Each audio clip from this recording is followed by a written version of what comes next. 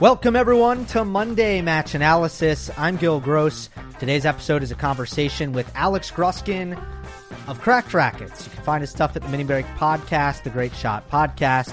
One of my favorite people to talk tennis with for one of my favorite shows of the year. After the first week of Wimbledon, round of 16 is behind us. Quarterfinal is ahead. I start with some storylines, and then we will go through every single men's quarterfinal match, give our thoughts, give our predictions. Before we do that, I'm just going to tell you everything we hit on. We do the Alcaraz-Sinner debate. We do a little bit of Tim van Rijthoven talk, flash in the pan, here to stay. What is going on with the Dutchman?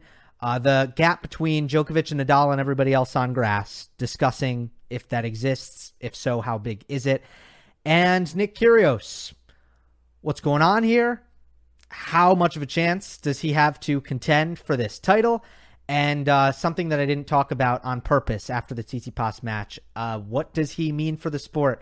I know that's been discussed a lot over the course of his career, but seems apt that we revisit it. And Gruskin and I think bring a pretty important perspective, I think, to this, because we are in the demographic of the younger tennis audience.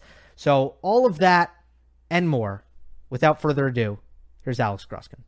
We're joined once again by Alex Gruskin, the voice of Cracked Racquets, good friend of the program on many times at this point, and excited to get into the quarterfinals and beyond at Wimbledon.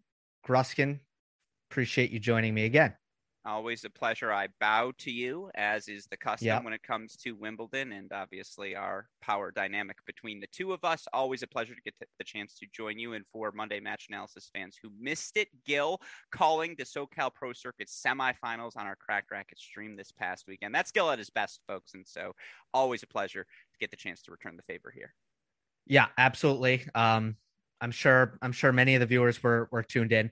Speaking of bowing, would this be approved at Wimbledon, what I'm wearing right now? That's a great question. I had the thought, if you put it on post-match in like the press conference, they'd be like, well, it's a little chilly. So, he has to cover his arms. There's a draft going through. It's centerfold, though. You could say I wear my heart on my chest, and maybe they'd laugh at the joke and be like, we'll allow it. The sad thing is, Davidovich Fokina is going to get fined $5,000 for skying that ball on match point. That's a fine, a 4-figure fine. That to me is absurd. Like, that is infuriating. If that skying a ball cost me $5,000, there'd be a lot of life choices reconsidered after that. It feels like when something seriously bad happens, the fines are not enough. In the same breath, when stupid, meaningless stuff happens, the fines are too much. Yeah, no, like Kyrgios drops an F-bomb, it's $15,000. But like, again, I could use my racket cold cock and like decapitate a lines person. And they're like, $250. Yeah, right. We're going to get into all of the quarterfinals, pick them all. I want to hit the storylines at the top. We just watched Monday and it wasn't manic. What do you think of the new schedule here? You play on Sunday. It's like a normal tournament now. I'm still a little hungover for my Sunday at Wimbledon strawberries and cream, so I won't lie that it gets a little overwhelming in the stomach at these days. I mean, I've enjoyed it thoroughly. I actually have felt, and maybe I'm projecting my own feelings onto the past month of play, but for the first time in my lifetime covering tennis, it felt like this grass court season actually mattered. And part of that was due to the fact that this Wimbledon isn't offering points. So we got to see the Daniil Medvedevs of the world, the Stefanos Tsitsipas of the world, Nick Kyrgioses of the world, not just play Wimbledon, but play 2, 3, in some cases, all 4 grass court warm-up events.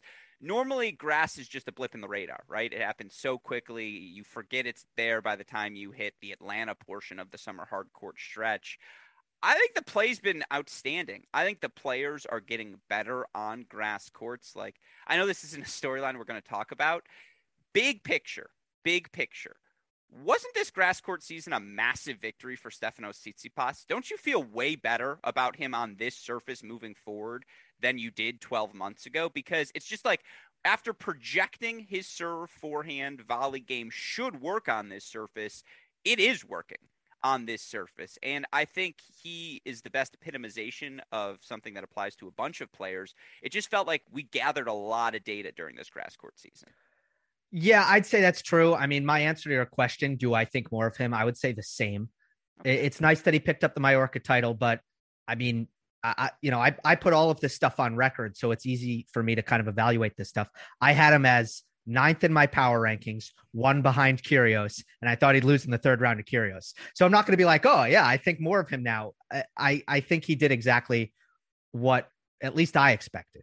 1997 coaches poll voted Michigan the national champions in football. Not since that poll has there been more integrity than the Gil Gross power rankings poll. So if he's 9th in that ranking, I'm going to take your word for it. We'll be able to monitor it moving forward. I also think, to your point, and you tweeted this out, I wanted to quote the podcast link where you said it initially, because I believe it was on a Cracked Rackets podcast where you offered I think Carlos Alcaraz is going to win not just one Wimbledon title, but it might be his best surface moving forward. After watching his first 3 matches, like, you could feel that steam picking up after what he did to Oscar Ota, which should probably be a $10,000 fine. That was ruder than anything Davidovich Fokina did on court during that 5th set. Like, it just, again, data gathering. Finally, after no 2020 grass court season, it feels like that's what we could do this year. That wasn't first on my list of topics, but we'll hit it. I mean, who's the host here? I don't know. Alcaraz Sinner debate is one that we've been having for a long time. I've kind of claimed victory already with that and said, okay, I was right, because it goes back a while with us. And I was team Alcaraz, and you liked Jannik. You liked him a lot. I don't know if it was definitively more, but you were team Jannik in the debate. Okay, you got to win. You got to win. So how do you feel, and what did that mean to you? I know we're not supposed to joke about prison, but it was tax fraud. So I think it's safe to say Sinner's moved ahead of Becker in the redhead power rankings. I think we can firmly put Sinner now 1 spot ahead of him.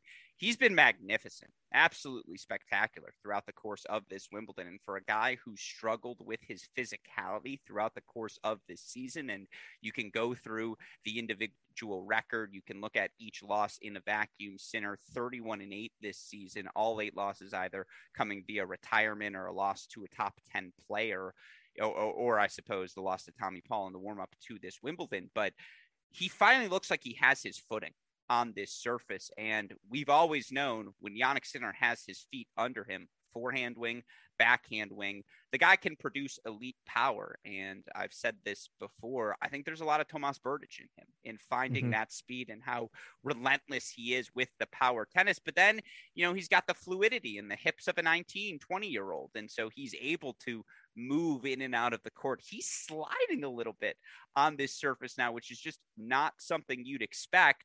It's just a nightmare to deal with the weight of his shot on this surface. And again, if he lands the first blow, he wins the point because you're just not tracking down the second. So to answer your question, Team Sinner's feeling damn good. The return has been sick. I mean, against Isner, it obviously stands out when you win in straight sets, when you avoid tie breaks for the most part, right? What did they play? 1? Yeah. Or 0? I think 1. No, I think they played the 1 in the second set, right? Right. Second set. Yeah, and that's it. So that means you're returning darn well. Then against Alcaraz, as I went over in my analysis after the match, he absolutely bullied Carlos's first serve, and which is no powder puff serve. He's averaging 120 on the first serve. He's not always putting it in a great spot, but still. So I agree with that. I agree about the movement. He's so balanced. And then, he's the other famous skier, childhood skiing prodigy. Him and Novak are sliding on the grass, and they're the skiers. Is that a coincidence?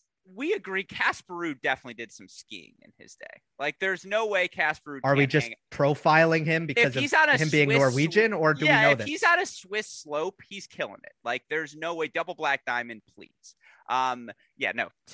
Fully profiling. He would look so good in a Canada Goose jacket. You just button him up, zip it all the way. He would just fit perfectly with that hair. But You're absolutely right. And the thing is, Sinner has always projected as this sort of returner, right? You look for Yannick Sinner, was a top 15 club member, one of 8 guys to rank top 15 in both hold and break percentage last season. And it's usually the break percentage that has been ahead for him. You look in his career at the ATP level, 26.6% break percentage. That's a top 10 number for his career. And he's 21 years old. Again, his ability to strike the ball cleanly, to find that clean contact point every time, it's remarkable. But then the progress on serve. 4 straight years of growth in his hold percentage. He's up to 82.8%, top 20 number this season. He's sort of a spot server now. Like, I really enjoy how he picks, whether it's the slice wide on the deuce side to set up just +1 forehand to open court. Good luck tracking that ball down. Or on the ad side now, being able to jam people into the body just so he gets a +1 opportunity. It's the little things, and it's just like it's the constant improvements. Every year, Yannick Sinner finds something to get better at. I thought last year it was the volleys. I think this year it's the spots on the serve, and he's 21. Like, we joke about it all the time. He's 20, actually. 20. Yeah, turning 21 in August. Yes, I appreciate that. Again, big picture, it's like, man, quarterfinals on all 3 surfaces already in his career at the Slams. That's special stuff. Boom. I agree. He is hitting his spots well. He's so good at improving. It's, I think, the first thing that I noticed about him and liked about him as a prospect when he was rising up the ranks. I still think Alcaraz is a better prospect long-term. And that match didn't change this, but we will continue. Well, here's the thing for Yannick Sinner, because I do want to ask you about the Alcaraz side of the equation, but for Yannick Sinner, how badly did he need this win? Like, you look again at the resume this season, the goose egg he put together in that Australian Open quarterfinal against Tsitsipas. That was just a miserable performance. And then, again, all the big opportunities, Rome quarterfinals, straight set loss to Tsitsipas, Madrid round of 16, 1-2 loss to Felix, the 3-set loss after winning the first set against Zverev in Monte Carlo. He just didn't have a signature win. And now he has one. 100%. All right. Here's the stat. Tier 1 players, and that would include, so we're talking, okay, you can look at the top 10 stat, and that's one thing. I think he was 7-17. Now let's separate your Rublevs and Rudes from your elite guys. And if you take Djokovic, Nadal, Zverev, Tsitsipas, Medvedev, Alcaraz, he was 2-12. Might have been 2-13. One or the other. I promise one of them is right. So I'm with you. And those 2 wins, 2020. No, I mean, you're so sorry. Yes, he needed the win. Well, it's tangent time. Is he a tier 1 player for you? Obviously, he has been for me. Sinner? But yeah, when you look at the tier 1 guys now, how many do you have? Djokovic, Nadal aside, outside of them, because they're not tier 1. They're tier. That's it. It changes a little bit. Oh wait, what do you mean aside? Why are we putting them aside? Because they're a separate tier. Because they're okay. So we're talking about tier 2. Well, no, they're not tier 1. They transcend tiers. It's like, let's get rid of these guys. Let's look past the Djokovic, Nadal, which you can't do in this shot of this, but the everyone else tiers. Okay, that's bizarre to me, but I'll answer your question. Medvedev, Tsitsipas, Alcaraz, although, again, yes. Okay. I'm just going to let that hold. I'm not going to defend myself. Medvedev, Tsitsipas, Alcaraz, and Zverev. That's it. So no Sinner, no Felix. No. See, that's interesting to me. I think Sinner belongs in that tier. After that stat you just heard. Yeah, but after now he's 3 and. Okay, but let me give you the records against everyone else, like during that stretch of time. 28-2 in 2022 against players ranked outside the top 20. Last season, he was 39-14 against players ranked outside the top 20. If you're not a tier 1 guy, you're just not going to beat Yannick Sinner. And I think he, Berrettini are like the 2 guys who, and it's not an anti-Italian thing, I swear, but like they're the 2 guys I just don't know what tier they should belong to, because it's like you're not with Rublev. You're a tier above him. You're probably a tier above Casper Ruud as well, but like I agree with you. I can't definitively put you with those other four guys. Yeah, well, they're very similar. Like we're very confident that they're not going to get upset. They're not going to lose matches that they shouldn't lose, but we're not very confident that they are going to make some noise unless it changes for Sinner at this tournament. Got to move Sinner's on. tier 1. He's the gatekeeper player. He's the one like you beat him, you're tier 1. You don't. You're not. I think Matteo is an even better gatekeeper. Yes. Yeah. But yes, Sinner is it similar. helps to have that chest when you're the bouncer at the gate. So I agree with you. Yeah. Let's talk about, because again, it flows. Let's talk about the Nadal and Djokovic grass court specific gap, because the last couple of years it's felt real big. And, this year there were some guys we liked coming into the tournament. Hurkacz, we liked. Felix, we liked. We liked Berrettini, and we didn't get to see that play out, of course, because of COVID. And a couple of others maybe as well. But I mean, based on how this tournament has played out, the gap doesn't feel any smaller. It still feels like there is a divide.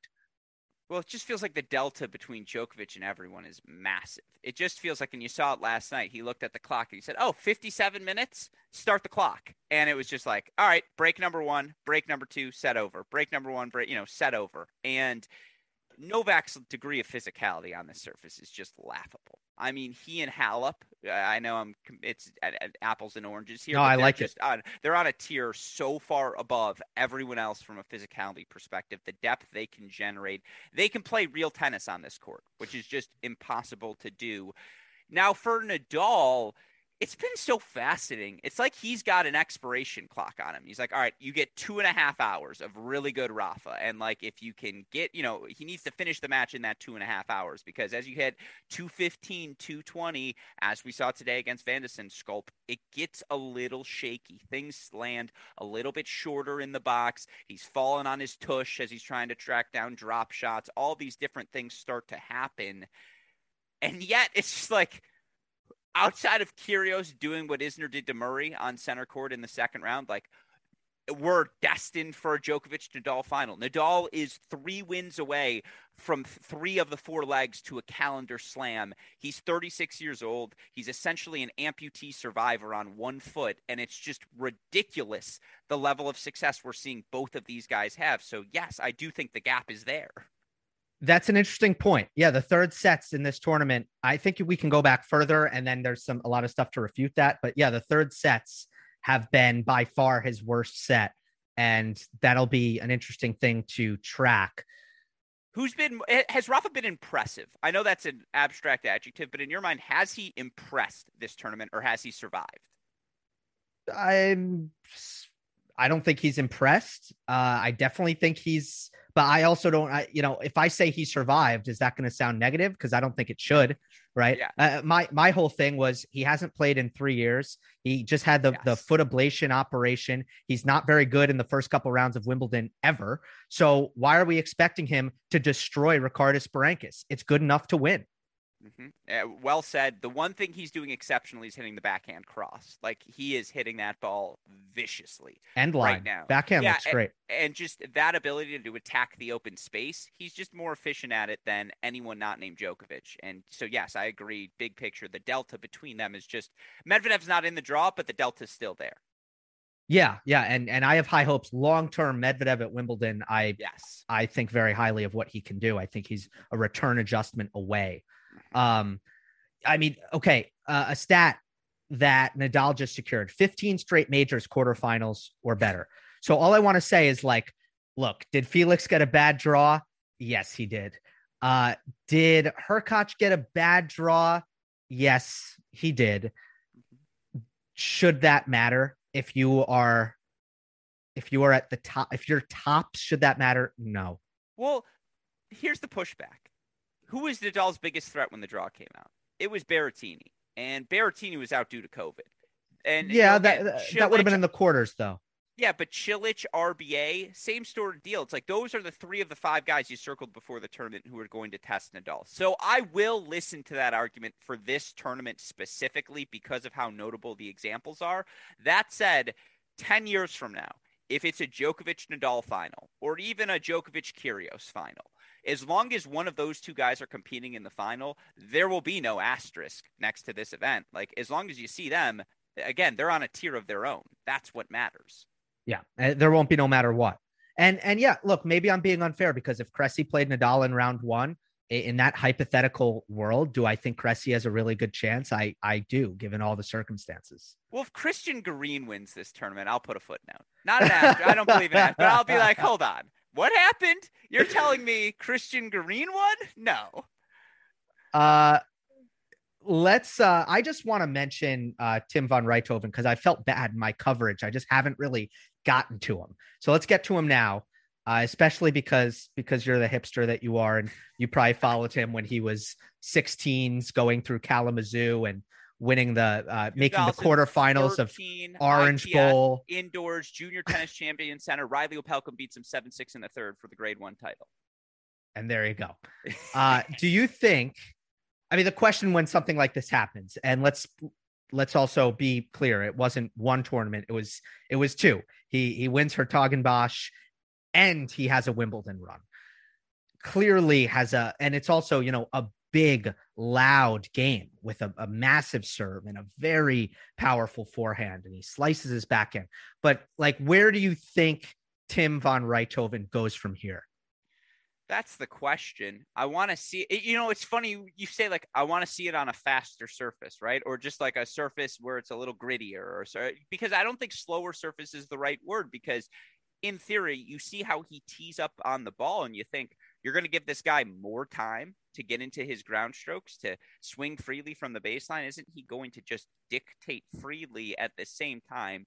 It started with the serve. I mean, Van Rijthoven was just lights out, and this surface amplifies that serve more than anything. And when you're holding, 90% of the time over the course of 2.5 weeks, yeah, you can close your eyes and swing freely on the return of serve. He had that luxury throughout the course of this run. And, now career, he's 8-1 in ATP tour level matches. They've all come on grass courts, right? He might've played one Delray Beach main draw back in the day, but like, that's it. And, you look for him, no challenger titles going into that run in the Netherlands as well. And now he's all the way up to number 104 in the world, obviously on the short list of players most pissed at the fact that there are no points being offered.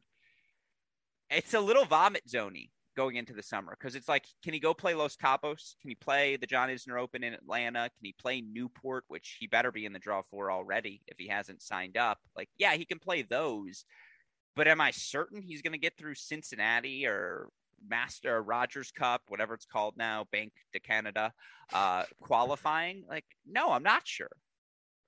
Me either. Yeah, it's one speed. It's like one really good speed, but it's one speed. Right. And we know there's a couple factors here. Yes, the leniency on the serve is a big one. But especially like the backhand, we see if you're just going to slice your backhand, you get away with that so much better on grass. With that being said, again, big guy, strong guy with a massive game, a good backhand slice. I could definitely see him being someone who year after year after year for a long time, nobody wants to play on grass. Would it be selling him short to predict, like, here's another Yuri Vesely? Is that selling him short, or is that pretty good? You hit the soft spot. That's a player. It's tough because you talk about him being a big guy. How tall do you think Van Rijthoven is? Well, no, he's heavy. Yeah, he's it's exactly. He's thick. But, he's what, 6'3"? Yeah, he's 6'2", which is like, how are you 6'2"? That's what I feel like. You are the tallest 6'2". I'm 6'2". Like, you are taller than me. I can't do that on the serve. I want to see him hit a backhand at shoulder height. Like, that's the one thing on this surface that I do think was helpful, is the ball was staying low. And for that one-handed backhand, it just seems like it was in the strike zone for him every time. And I would like to see on a clay court, on a grittier hard court, when that ball gets at his shoulder height, can he still swing through it as easily? Again, there's like 5 players in the top 100. When you have a daily show, you got to fill segments, folks. We looked at the 200-pound club, just players who weigh over 200 pounds. There's like 5, and no body shaming, but just out of curiosity, there's like 5 of them in the top 100, right? I think Berrettini, with those chicken legs, is still like 192 or like something like that. Like, he's not even listed over 200 pounds. And it's just like, you're right. He's a thick guy. And these were all short, quick points, +1, move forward. What happens when that goes from a 90% play or 92% play to an 84% play? When you lose that extra 8%, how does he make up for it in his return game? I don't know. Yeah, or when the average rally length goes up 2 balls. Yes. How are you dealing with that? By the way, I really liked that nugget. Yeah. If I posted it on Twitter, can Twitter handle that? Right? Is what I'm trying to ask you, right? Because obviously Twitter is a godforsaken platform.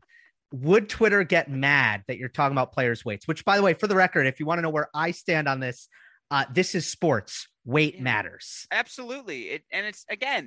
It's transformational, and it's the way that you carry that frame. Like, Yuri Vesely is a different 200-pound frame than Matteo Berrettini, and Berrettini is a different 200-pound frame than Van Rijthoven. I think, like, how is Alex Zverev not 200 pounds? The guy's 6'6" and jacked. Like, you'd think just he's not jacked.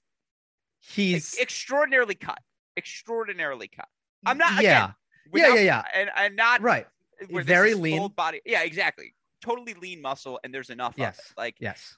You just figure by process of, well, I see a bicep that's 10 pounds there, 10 pounds there. You have 6'6" legs, like, and he's not 200 pounds. I just think, in particular, with the wear and tear throughout the course of the season, you just can't be that heavy throughout the course of the year, because it's match after match after match, and to do that to your knees, like, it's not the early 2000s anymore. Carlos Moya is not walking through that door. Like, young Feliciano Lopez isn't walking through that door.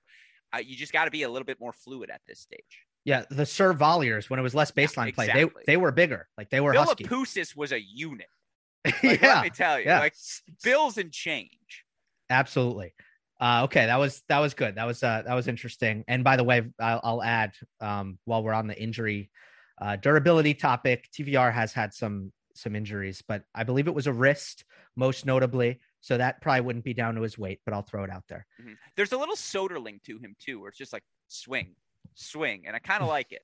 Yeah, it was very fun to watch. And okay, let me wrap it up with this: the run that he just had, life-changing financially. So while we analyze what the future looks like, that is not really the headline. The headline is what he's done, because he's definitely changed his life. Even being able to enter in the tournaments that he's going to be able to enter in now is a big deal. Let's before we get into these quarterfinal previews, let's talk Kyrgios, which, by the way, I did have as my lead topic. Okay. That's good. So I'm David Kane and I did 45 minutes on Kyrgios. I was ashamed. And that's exactly. And that's what I'm trying to avoid here. Yeah. We're going to try to not do that, but let's talk Kyrgios first, and let's talk generally. Okay. We're not going to break down the Christian Garin matchup. We'll save that for when we go through the quarterfinals. Nick has never made a major semifinal. I'm asking you, what is the main reason for that? And is right now different? So you throw that stat at me. Here's what I would turn at you. He has made the 4th round or further at 4 of the 8 Wimbledons he's played. Now, we didn't get to see the 2020 Wimbledon because it got canceled. And last season, certainly you look for him after playing the marathon match against Ugo Humbert. He was not physically prepared for the rest of that tournament. He has been very good at Wimbledon throughout the course of his career, and it makes sense with his serve, his ability to move forward, the steadiness of that backhand return. What's different is that it's all clicking for Kyrgios right now. Is that physically he's as fit as he has been probably since he was 18 years old or 19 years old in that 2014 run to the quarters, where coming into a major. I mean, the guy played 3 consecutive weeks, and I know he withdrew that 3rd week of action, but he played 3 consecutive tournaments, got 4 matches in each of the first 2 events. We talk about Kyrgios being unsure about how fit he is going to an event. There was nothing more he could do to prove that he was fit than he did coming into this Wimbledon. So I think that's ingredient number 1 of what's different for him this season. And by the way, he looks 10 pounds lighter. Like, he just looks thinner out on court. Ingredient number 2 is, despite the non-tennis centric activities that sometimes he transpire during a Kyrgios match. That's the political way of saying he blows up from time to time. Despite that fact, Basilashvili, first week of the grass court season, loses the first set 7-6, breaks in the very first game of the second set, wins the match in 3. The next week, round of 16 against Tsitsipas, loses the first set, breaks very first game of the second set, wins the matches in 3.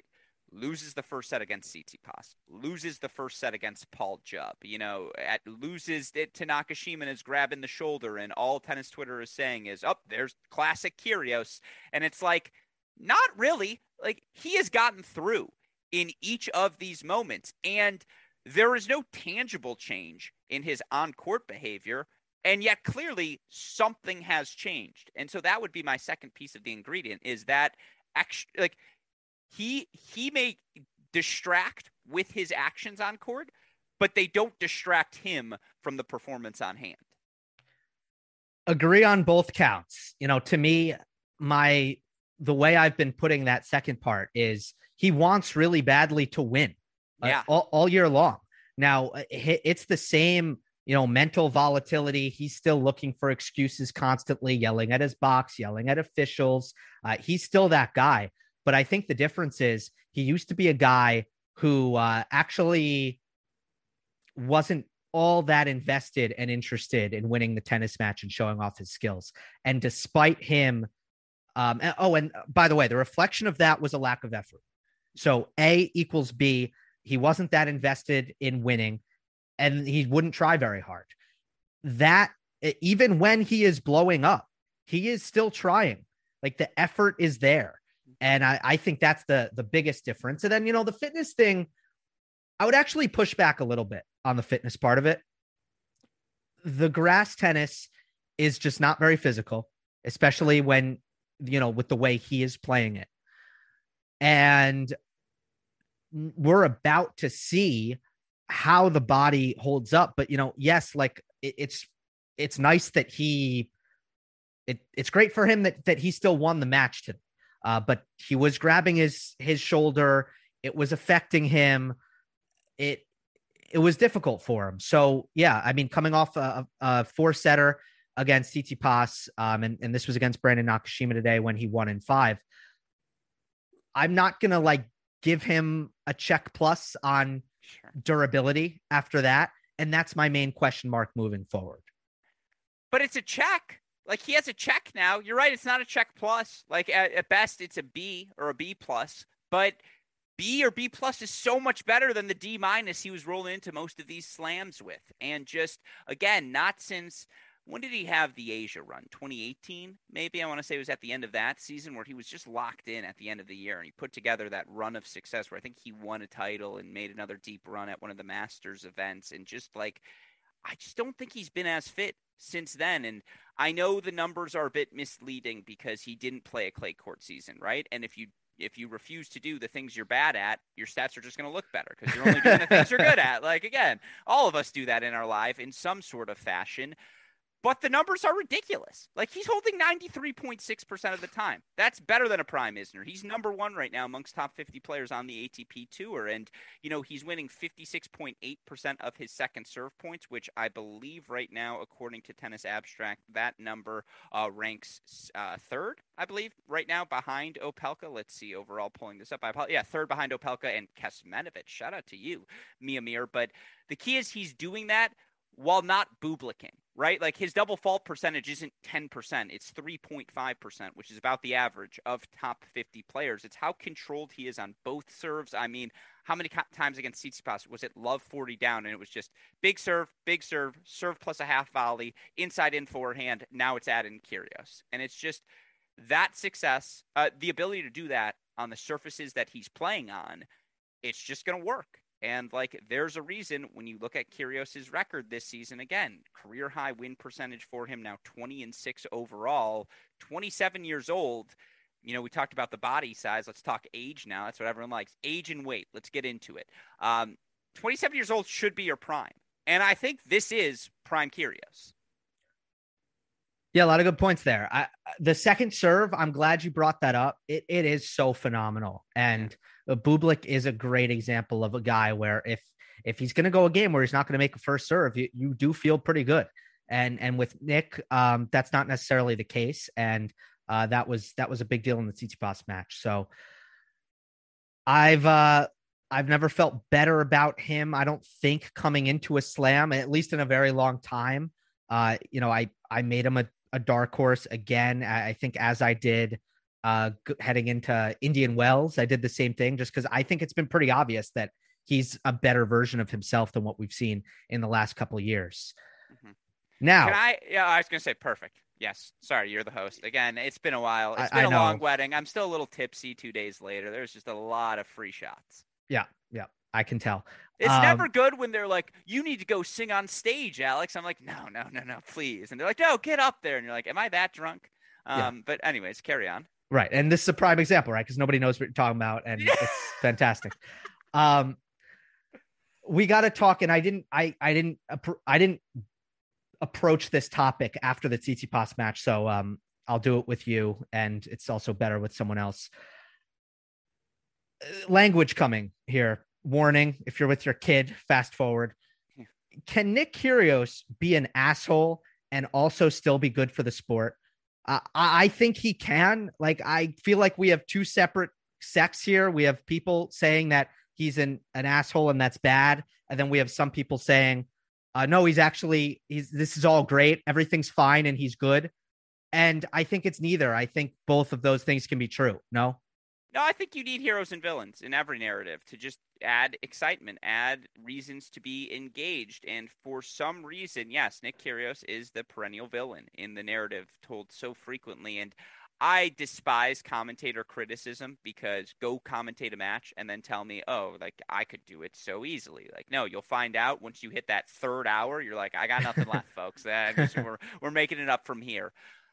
I did not like how, again, it's the pot calling the kettle black, right? When John McEnroe is up there, and John McEnroe, who's so perfectly suited to explain exactly what Nick Kyrgios is feeling on court, and instead it turns into, this is Wimbledon and the decorum here. We don't act like this on this stage, and that's the silliest thing in the world. And full circle moment here, why am I a bit hungover? I was at a wedding this past weekend. That wedding, we were supposed to shoot photos. It got delayed. As such, everyone was sitting in the lobby watching Nick Kyrgios, Stefanos Tsitsipas. Everyone in that photo shoot locked in on the match as we were waiting. Simply put, I'm getting texts from my non-tennis friends saying, who is this guy? This is amazing, or this is awful, but it's a train wreck and I need to see it. How can it not be a good thing for tennis when it transcends tennis Twitter and breaks through on the mainstream conscious? The same way they're today on ESPN showing a graphic, Joey Chestnut, Rafael Nadal, 14-time champions in their respective competitions. That's a good thing for the sport. I think discussion of the sport is always good. Now, to your point, he's an asshole. Like, you can acknowledge something is again, all press is good press, right? Is how the saying goes. There's a fine line. There is a fine line. And I'm 26 years old. You're in your mid-20s. We don't really care about cussing. Like, he chews out a chair umpire every time. I don't love the abuse ever. I'm not condoning it. I'm not excusing it. But the man is an unequivocal entertainer. And, every artist, as we've learned in this modern era, has different shades to them. Kyrgios is no exception to that rule. But to say it's not good for the sport, I think is just you're being a fool. It's a foolish thought. Right. I mean, by what metric is it not good for the sport? Now, I mean, and I can second your experience because I mean, I had two people text me about the match. I was stunned to get a text about tennis from these guys. These two guys who texted me. Stunned.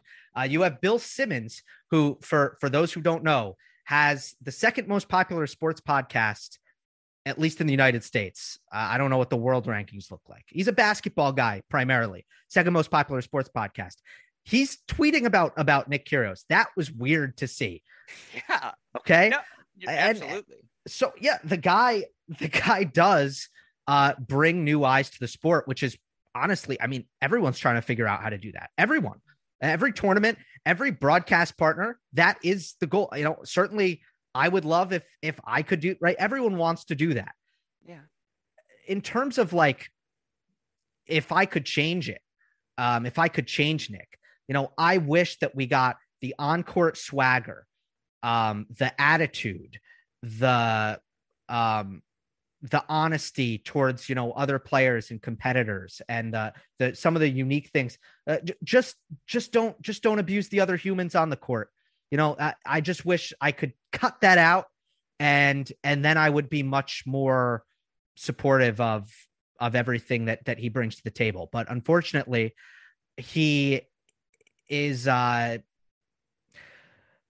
all the time, incredibly hypocritical all the time, really just unable to take responsibility for any of his own actions, for any of his own mistakes, and the fact that he's constantly chewing out officials for no good reason and not treating them like dignified humans.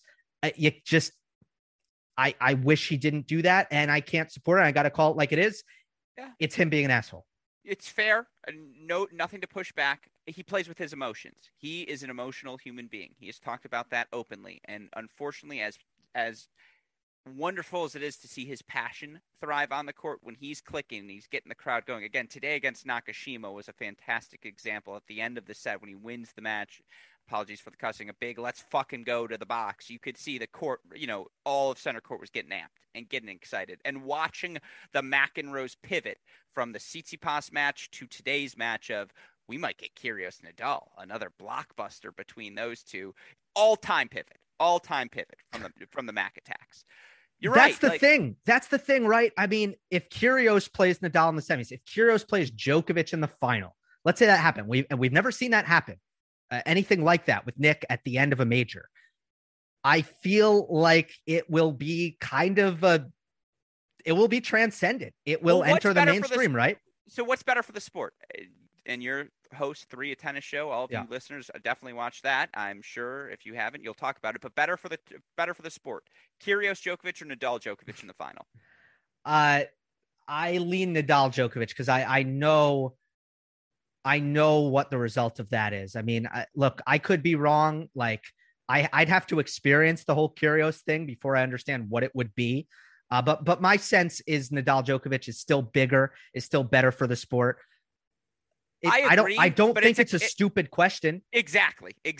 That's it. It's like, and we talked about the delta between Djokovic, Nadal, and the rest of the field in terms of potential finals. Djokovic, Nadal, Djokovic, Kyrgios, anything else.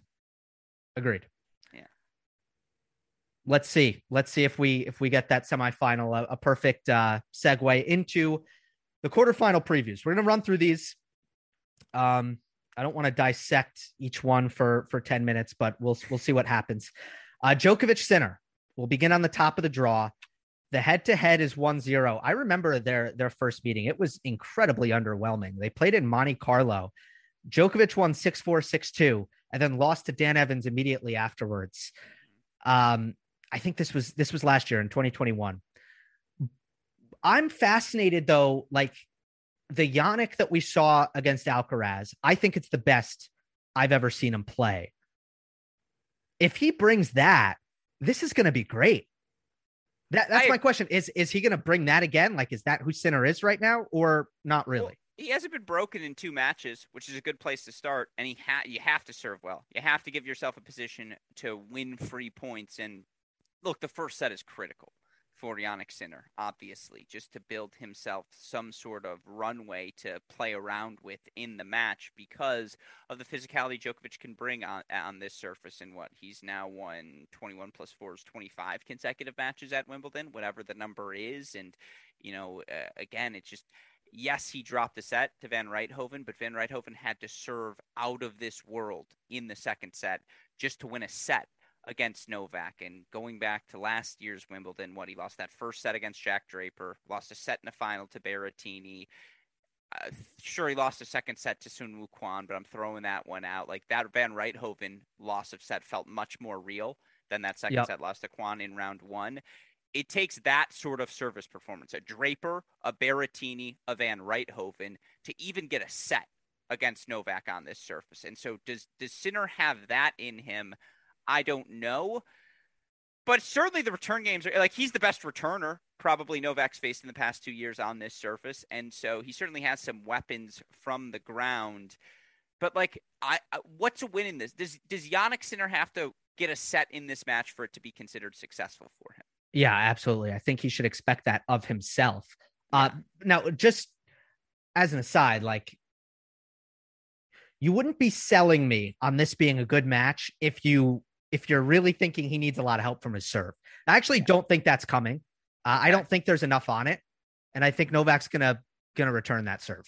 That's pretty comfortably. But he has served pretty. Like, again, we talked about this earlier. It's in him. Like I know, but yeah, you're right. Like, so what does a Sinner win look like? Well, here's what intrigues me about this matchup.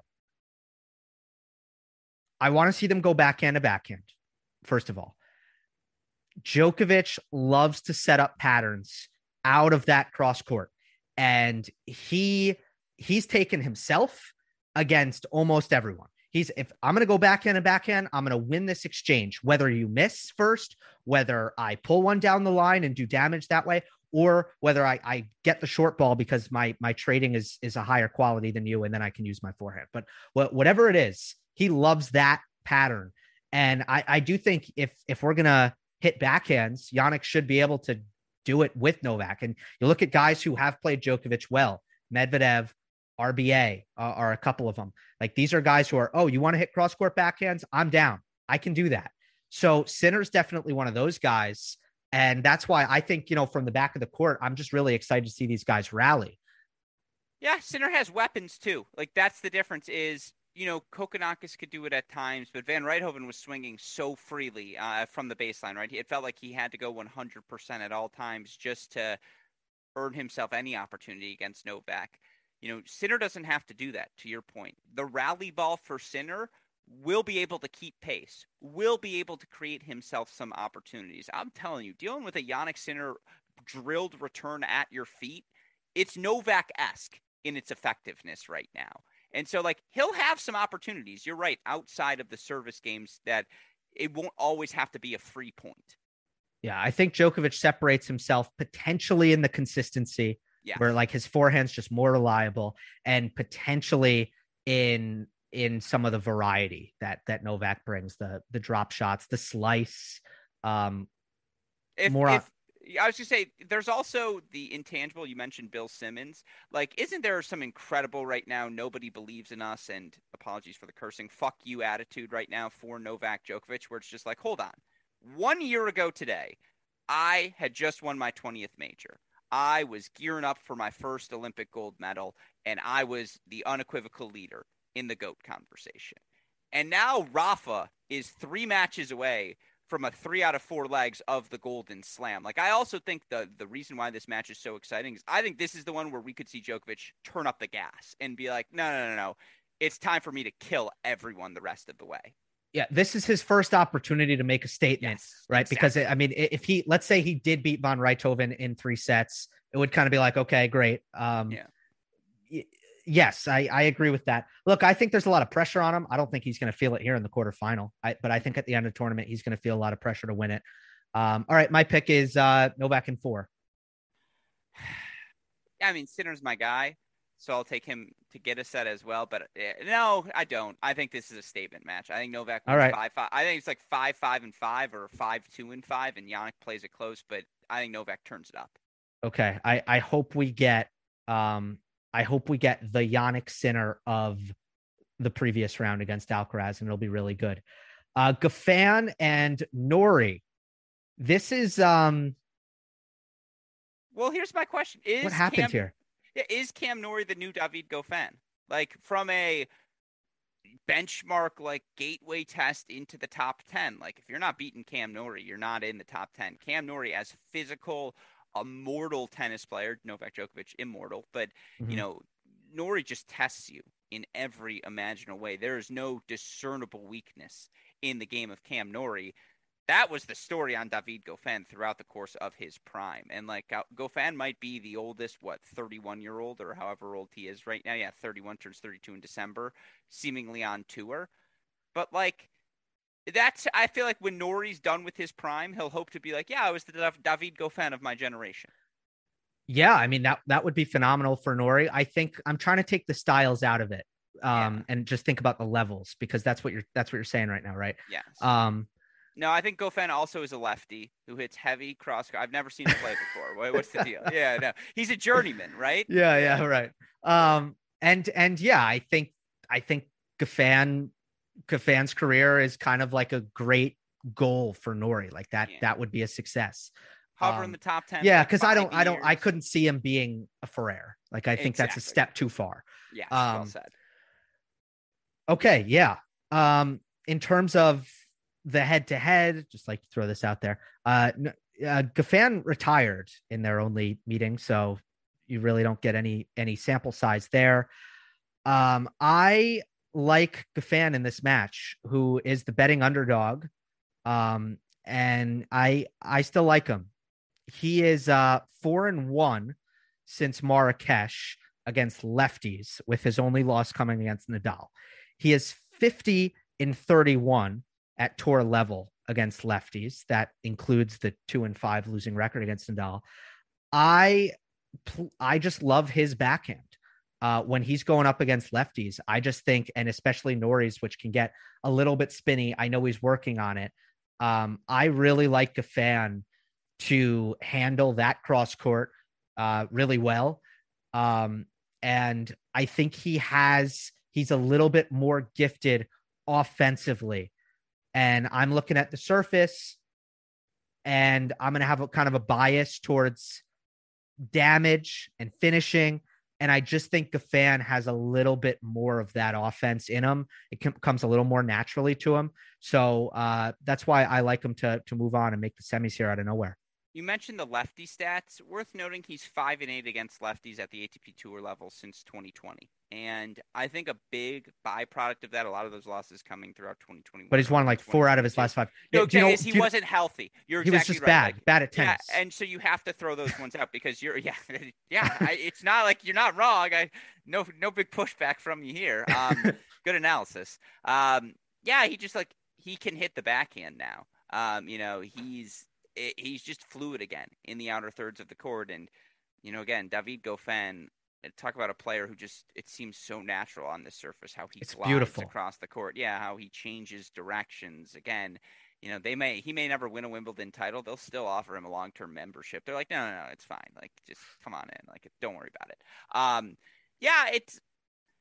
Here's the thing, though. Like, who has the biggest weapon on the court? What is the one thing each of these players does definitively, better than the other? I don't know if I have a firm answer for either of those questions. And I'm not even going to look at the percentages because, again, Goffin's just a different player right now when healthy on this surface. But, like, Goffin will be able to handle the Norrie forehand, but Norrie's not a guy who overwhelms you. Norrie's a guy who just wants to open up space, who's going to slowly, spread the court and have you pushed all the way outside the alley on the ad side before he sneaks the forehand up the line. That backhand just going to be deep, well placed, going to neutralize the shot. Just going to be or short and angled. Exactly. A guy who does a jack of all trades, again, can do a little bit of everything. If you're talking about betting on this match, it's the over in terms of the games. I just think this one gets physical. I don't think there's a definitive advantage for either player. I'll take Norrie just because it's fun to disagree on a couple of picks here, simply because I just think physically, like, it's a perfect strike zone. He's got the British crowd. There's a little, they were like, should we get excited about this guy? Like, I'm not really sure. Now it's like, wait, he's in the quarterfinals. I think this is the first match where they'll get going. Now that can work as a positive and a negative because it can add to the nerves, but I'm going to take the glass half full and say it's the Wimbledon crowd that gets Norrie over the finish line in the fifth. Yeah, I don't mind that. I mean, I think it's a really tough match to call. I'll be clear. And I'm curious to see how Norrie deals with the pressure, because I do think it's going to be like, okay, like time to be on the back page of the Telegraph or whatever. And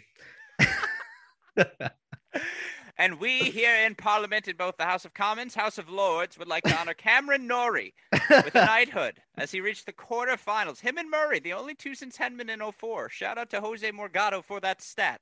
We'll put it in the record books.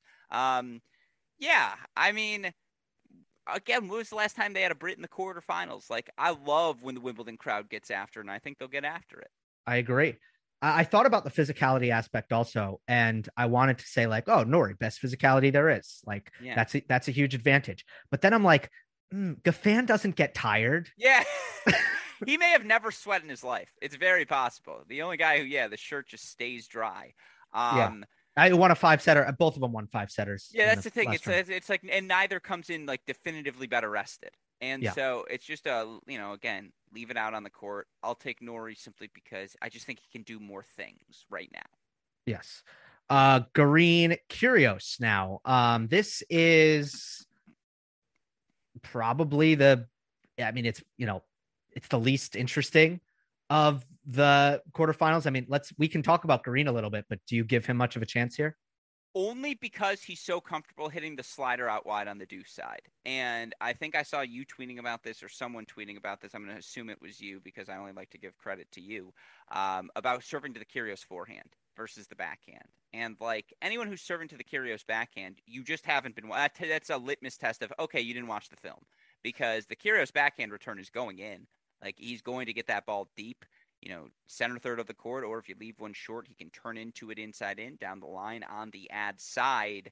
The forehand's the one with more moving parts, more extension, more wacky things. And I think the ball Christian Green hits, the slice serve in particular, jamming Kyrgios on the body, like it's a different sort of serve than the ones Kyrgios has seen thus far. Tsitsipas is very much serve big to the backhand, set up the +1 forehand. That's his bread and butter play. That's not really the case for Green.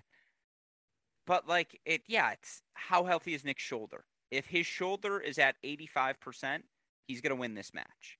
If his shoulder is at 55%, he can probably still win this match. I mean, he's losing first sets and still winning. So, again, there's nothing on this surface that Christian Green does better than Nick Kyrgios, except for maybe hit the drop shot. Maybe. But yeah, I mean, he's still so fast and physical, but yeah, if that's not going to pay dividends on any surface, it is this one where Nick's got so much firepower, like it's going to be hard for Green to make this physical. I think de Minaur, and let's give that match a little bit of love. It was awesome. Yeah. And Green's win over Alex, and I didn't see that one coming either. That one became this like physical baseline war. And I thought that was kind of de Minaur's downfall. Now he could have still won. It was a close match, but Demon just gave him too much rhythm and stayed back too much. And he got sucked in to this slugfest from the back of the court. And Garin felt great. He was like, is this clay or grass?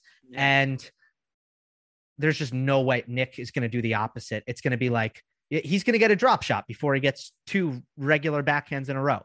You know what I mean? Yeah. First of all, is de Minaur a top 5 watch on tour? No, I think he's top. I think he's borderline. I think he's top 10. I guess the combination of him and a good player is automatically a top 5 watch because just the physicality he brings. And it's like, well, he's going to push this player and absorb the pace. And just, again, Garin kind of mothballed him. It was like, no, I'm going to do that right back to you. But yeah, it's just all the rhythm Green had today. You don't get that against Nick Kyrgios. And I was speaking with a former top 100 player yesterday about playing Nick Kyrgios and what that experience is like. And he's like, it's just miserable because not only is there all the other stuff going on, but then you get to the baseline and you're like, we've played 1 10-shot rally in this match. Like I haven't hit 2 backhands consecutively in 17 points. This is no fun. And it's just really tough to deal with. And I think for Christian Green, quarterfinals, heck of a run. Now, here's the difference. Nick Kyrgios is now playing as a front runner. And, he was favored today, but we weren't ready to have the semifinal conversation after, he loses the first set, whatever. Now everyone's looking for him, Nadal, in the semifinals, expecting that of him. Is this where you lose a first set? Maybe things do slip away from you for the first time in 4 months. It's happened too many times to deny that possibility. I think this match has to be if Garin wins the first set, can Kyrgios manufacture another comeback? I think he can from a tennis perspective. I mean, I like that point against the pressure, about the pressure. I'm glad you brought that up because, would it be the craziest thing in the world if Nick loses his mind and says my shoulder hurts and that's it? Yeah, and just be like, yeah, exactly, I'm good. Or just like, is he going to mutter like he's a dirt bowler? That was a bad Kyrgios impersonation. I apologize, but like, are we going to see some sort of flare up, right? Where he's just like, how is this guy in the fourth round or in the quarterfinals, and he loses his head a little bit? Like that, Kyrgios' biggest enemy in this match is himself, unequivocally, no question about it. I mean, I'm leaning Nick in 3. Yeah, more out of desire than anything else, but I think he does win in straights. Yeah, Nick in 3 for me as well. And by the way, I know we didn't say sets, but I'll take a fan in 5.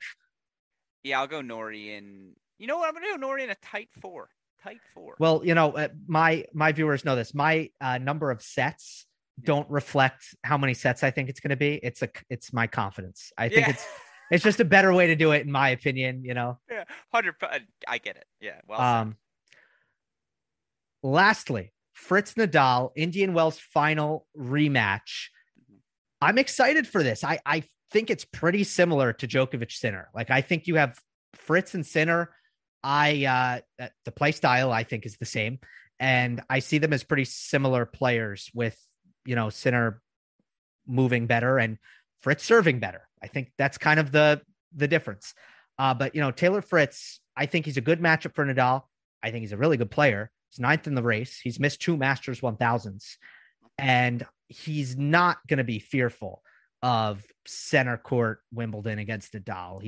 I think he's past that in his career, where I think he actually has a level of confidence in himself where he's gonna bring his best stuff. So I'm pumped for this one. I think it could be really good.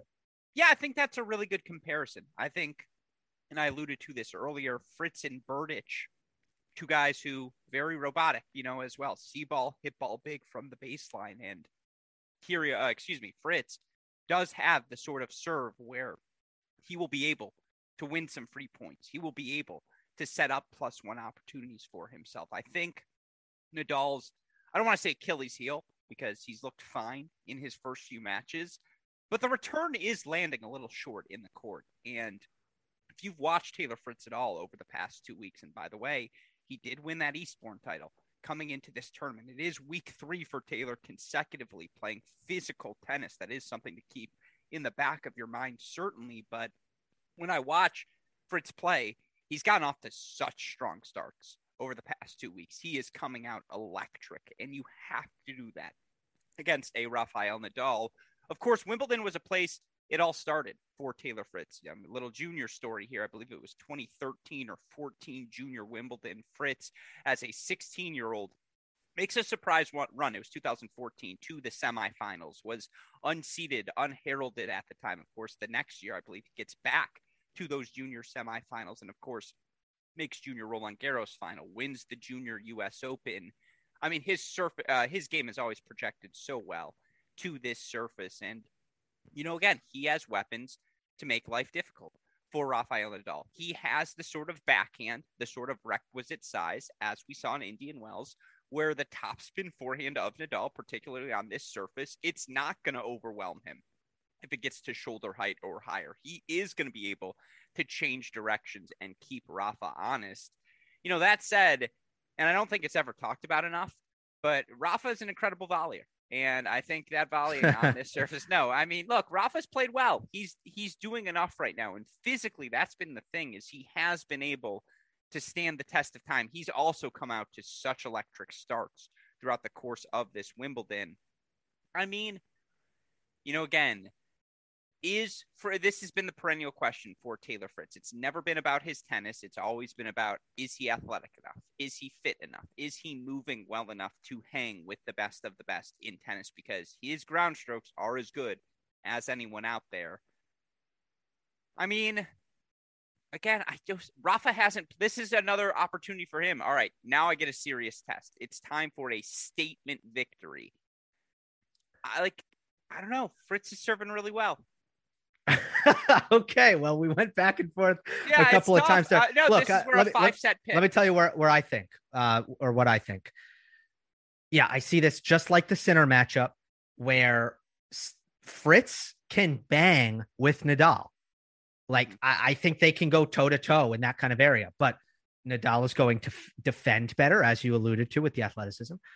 I think Nadal is going to use a lot of slice. He's going to mix it up more. There's going to be more variety. He's going to volley better. His transition game is going to be there. Like, I just think we are going to see both Djokovic and Nadal showcase what variety can do against two power baseliners who hit forehands and backhands just as well as Nadal and Djokovic, believe it or not, because that is what they do. But they just don't do enough other stuff. And, I do think Nadal is has the quality in his returning to make life frustrating for Taylor Fritz. So I'll be interested to see that. But the most interesting thing when it comes to Grass and Fritz is, like, Taylor is an amazing high ball hitter. And that's why he loves Indian Wells so much, besides for the fact that it's in his somewhat backyard, 2-hour drive, but still. Nadal needs to get the ball low. And I bet we're going to see that. I bet we're going to see him do that. We're going to see him bring him in. We're going to see the short slices. We're going to see the backhand hit, flat, short, cross court. Like, he's going to be able to do those things. And ultimately, yeah, I think variety is the deciding factor here, but I do think it'll be a good match. Where I would slightly push back in the argument for Fritz, I actually think, as important as it is moving forward, volleying that skill set on this surface, I actually think bad volleyers are rewarded on this surface more than any other, because a bad volley is still an effective shot on a grass court. And Taylor Fritz, to his credit, no one will ever confuse him as a good volleyer. No one's going to say, is that Bob Bryan? Oh, no, it's just Taylor Fritz out there hitting volleys. Like, no one's ever going to say that. But, he has become he has become much more competent moving forward, identifying, hey, I hit a great approach shot. I should move in behind this ball and try to hit a volley winner. Now, he has never been excellent at trying that volley. Exactly. And trying at times is enough on this surface, where just making the volley, because it's so hard to produce on the run magic. Like, if Taylor is willing to move forward, put himself in that position, he will have opportunities, because, again, Rafa is leaving some balls short. And, like, I think this match, like, what's the biggest weapon on the court right now? It's obviously Rafa's mind, but what's the second biggest weapon on the court? It's unequivocally Taylor's serve. And, like, it always helps to go into the gunfight with the biggest gun. And so I think for certain Taylor extends this match to 4 sets. I actually think this one goes the distance. I think Fritz has just always been a big match player. I think he thrives in this moment. I'm going to have Rafa surviving, but that's what I think it's going to take, is a survival from Rafa, because Fritz is playing that well. Rafa needs to leave his comfort zone in this match is the thing. Like, I think if we're looking at, let's say, the cross-court rally on the ad side, Nadal needs to hit the drop shot down the line. He needs to change with the forehand down the line. He can't rally passively to Fritz's backhand, or he's going to get hurt. He cannot he can't leave return short in the court, or he's going to get hurt. So yeah, I think Fritz is going to ask a lot of him. Again, I do think the peripheral skills are going to be important. I think we see a very tactical match from Nadal, and I go Rafa in 4. Yeah, I'd just say 5, because I think Fritz, again, physically, like, if Fritz wins one of the first 2 sets, I think he's winning set 3 for sure. And, like, that's the question. Yeah, and I think Fritz is going to win set 1, because I'm just saying, watch the film. He's been so good in first sets. Hasn't dropped a set, I don't think, this week. And so at this event. And so he hasn't. Yeah, I think he wins set 1. I think Rafa always struggles, again, around that 2-hour 30, 3-hour mark. And then it becomes a battle of wills in set number 5. And you just never bet against Rafa in a battle of wills. Yeah, he has at Wimbledon. I know you said that at the top. I saved this, but, like, there are also obviously some high profile examples this year where Rafa has done a great job of getting better as the match goes on. Like the 5-setter against Felix at the French, where his 5th set was just immaculate, just as an example. That's a great comp. I think this is his Felix match. I agree. Yeah. And I meant to say that. Thank you. Yeah. Yeah, no, that's the perfect comparison for it. I'm still going to go 4, but this is a good test. And again, it's weird. I'm excited to see how it's the first match that I'm, from Djokovic and Nadal perspective, that I'm really looking forward to. Can I get one 30-second soundbite from you on American men's tennis? We had, what, 4 in the round of 16, 8 Sure. in the third round for the first time since 95 Wimbledon and whatever, 96 U.S. Open. Sure. Asterisk or no asterisk next to that? Is that par for the course of where American men's tennis is heading? Yeah, I feel like you pronounced it right 20 minutes ago with the asterisk, and then you went to asterisk. And I said asterisk in my John Wertheim interview recently, so I get it. It happens. No. There's some great editing. It's still, I feel the lingering in the throat from the coughing earlier, so I didn't want to risk it. There's there's definitely no asterisk with the success. I think I forget who it was. One of them, I think it was Francis. He was like, "We're all seated. Like we were all supposed to do this." Yeah, like it's a good because point. everyone was like, "Wow, you guys did great." And Francis is like, "We're seated. Like we're supposed to make the third round." Very true. Right? And I think that's a good way of looking at it. I think the one guy who it hurts, this Wimbledon hurts. It hurts for Francis because he loses another tough one, and he's still well, look, I guess he wins the 5-setter against Rublev last year at the US Open, but it does feel like there are a lot of crushers for Francis at these majors. By the way, Francis is everything you want in terms of an on-court entertainer. Talk about a guy who just understands how to manipulate and get the best out of a tennis crowd. I mean, nothing's better than in the post-match press conference last one where he just goes, "Yeah, fuck David." Like that's the perfect answer. It was the tone with which he gave it and the sarcasm and the joking, loving way in which he said it. Like that is what this sport is at its best. Yes, and you know what? Besides being unfiltered towards some of his competitors, he's always going to keep it fully classy. Yes. Never going to talk any trash. Besides that, and he does the things on court that I think Nick does and people love so much because he has attitude on court, swagger on court that people gravitate to. And they think, oh, wow, like he just hit a backhand volley winner and he held the finish for 10 seconds. Like that stuff's really fun and really great. And, people will also say like, well, why don't we promote Francis like we do Nick? At the same time, Francis doesn't have the wins that Nick does. I think if Francis did, he would find a ton of mainstream appeal. We'll do this debate on a Great Shot podcast post Wimbledon. We'll do next gen tiers because it sounds like we have some disagreement on who goes where. But then also, yeah, like absolutely in terms of best entertainers or just most captivating players, he has to be on that list. And it's an argument I've had before. Who getting good of this class of Americans would be the best thing for American men's tennis? Would it be Korda? Because Americans may not say it, here on July 4th, they love dynasties. Yeah, we seceded from one in the Brits, and we were. I'm just going to say no right now, though. Yeah, but I think the answer. So no, Seb Korda, because again, he's a dynasty, right? Like his sisters, his dad, like that's a dynasty in a family. I think everyone can get behind the Korda family. But it's Francis. It is unequivocally Francis. Him becoming a star would be the best thing. Yeah, it's Francis. I don't think it's Seb because I don't think his matches are as fun. Okay. I think it's Francis and or Brooksby. I think Brooksby also. I mean, the way he goes at it. Tommy. What about Tommy? Tommy is so awesome. Handsome. I know he's handsome and his game is smooth and all that is great. Yeah. But no, I think it's Brooksby for the way he goes at it and competes and is pretty in your face about the way he does that. Again, I really appreciate that and I like that. But it is Francis. I agree with you. All right, the international audience, doesn't care about this. Yeah, I was gonna say Alexander Kovacevic is like, what about me? Yeah, they don't care. They don't care. But speaking of entertainment value, and I'll end on this: which quarterfinal are you most looking forward to on the men's side? Oh, Djokovic Sinner. I mean, you got the unbreakable Novak Djokovic, the one everyone's chasing versus the next gen. Anytime you get those sorts of matchups, it just transcends everything else. Certainly, again, power rankings, I think it goes Djokovic, Nadal match, then probably Norrie Kyrgios. I think it's pretty clear cut, but they're all going to be good.